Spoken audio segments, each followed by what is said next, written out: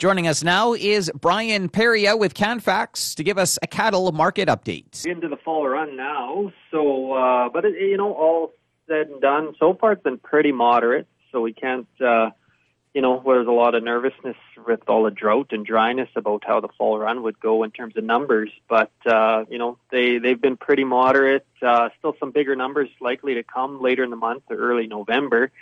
On the market side of things, fed cattle prices have been really steady for the last, month or two, kind of in the mid 150s.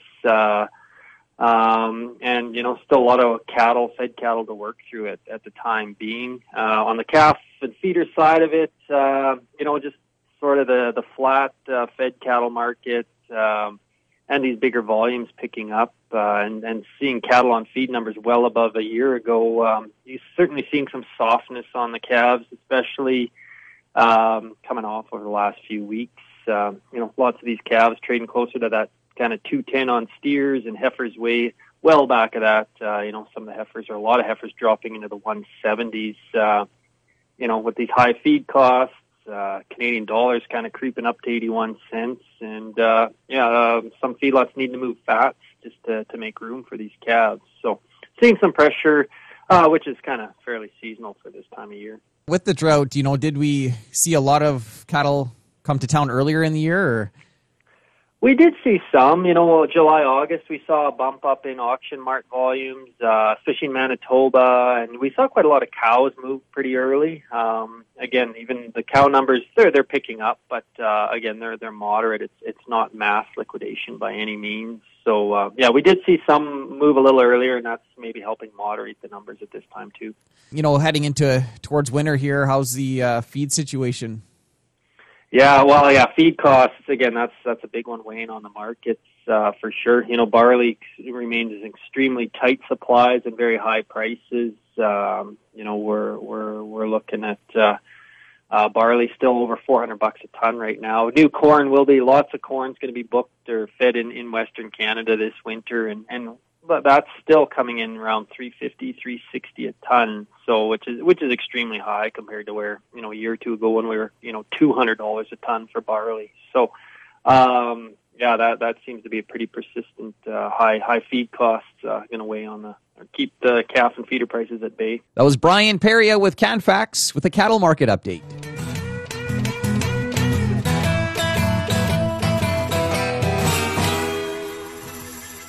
Continuing on today's Prairie Ag Wire, we're joined by Kim Brown-Livingston.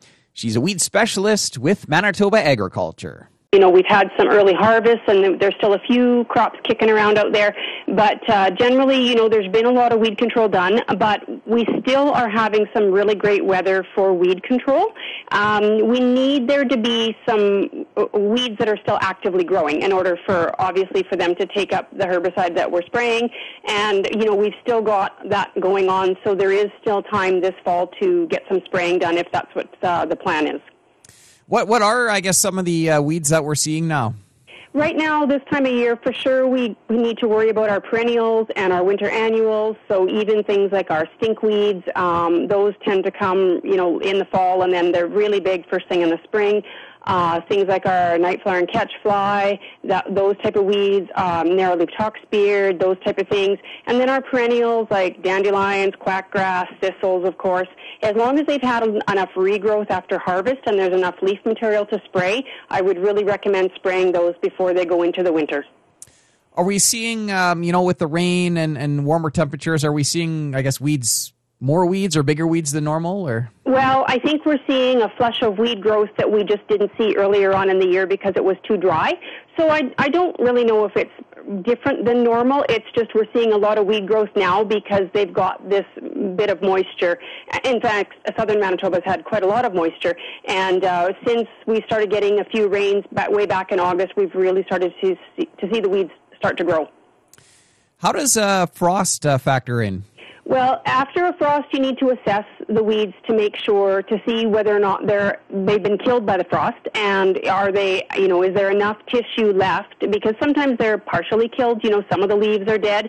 So you need to assess a frost after a hard frost. You need to wait a couple of days, and you need to take a look at it. And is that weed still got some green material? Is it still growing?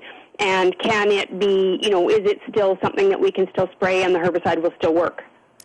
With farmers trying to conserve moisture, are we seeing more spraying this fall? We are seeing quite a bit of spraying this fall, and I have been a big advocate of spraying in the fall or versus tillage, although I know we've had some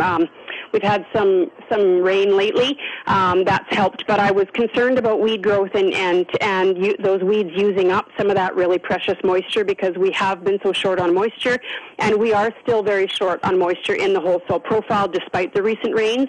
So spraying those weeds so that they stop using that moisture, and that gives us a little bit more moisture in the spring, that would be a really good idea right now. Anything else to highlight here, Kim? Or? I was not a big advocate of tillage a little bit earlier in the fall. I was concerned it was very dry, and each time there's a tillage pass, that uses up moisture, that because of evaporation. So every time we do a tillage pass, we're losing more moisture. Yet still, I did want to see those weeds gone because they weren't using moisture, but I would rather see them sprayed rather than using tillage.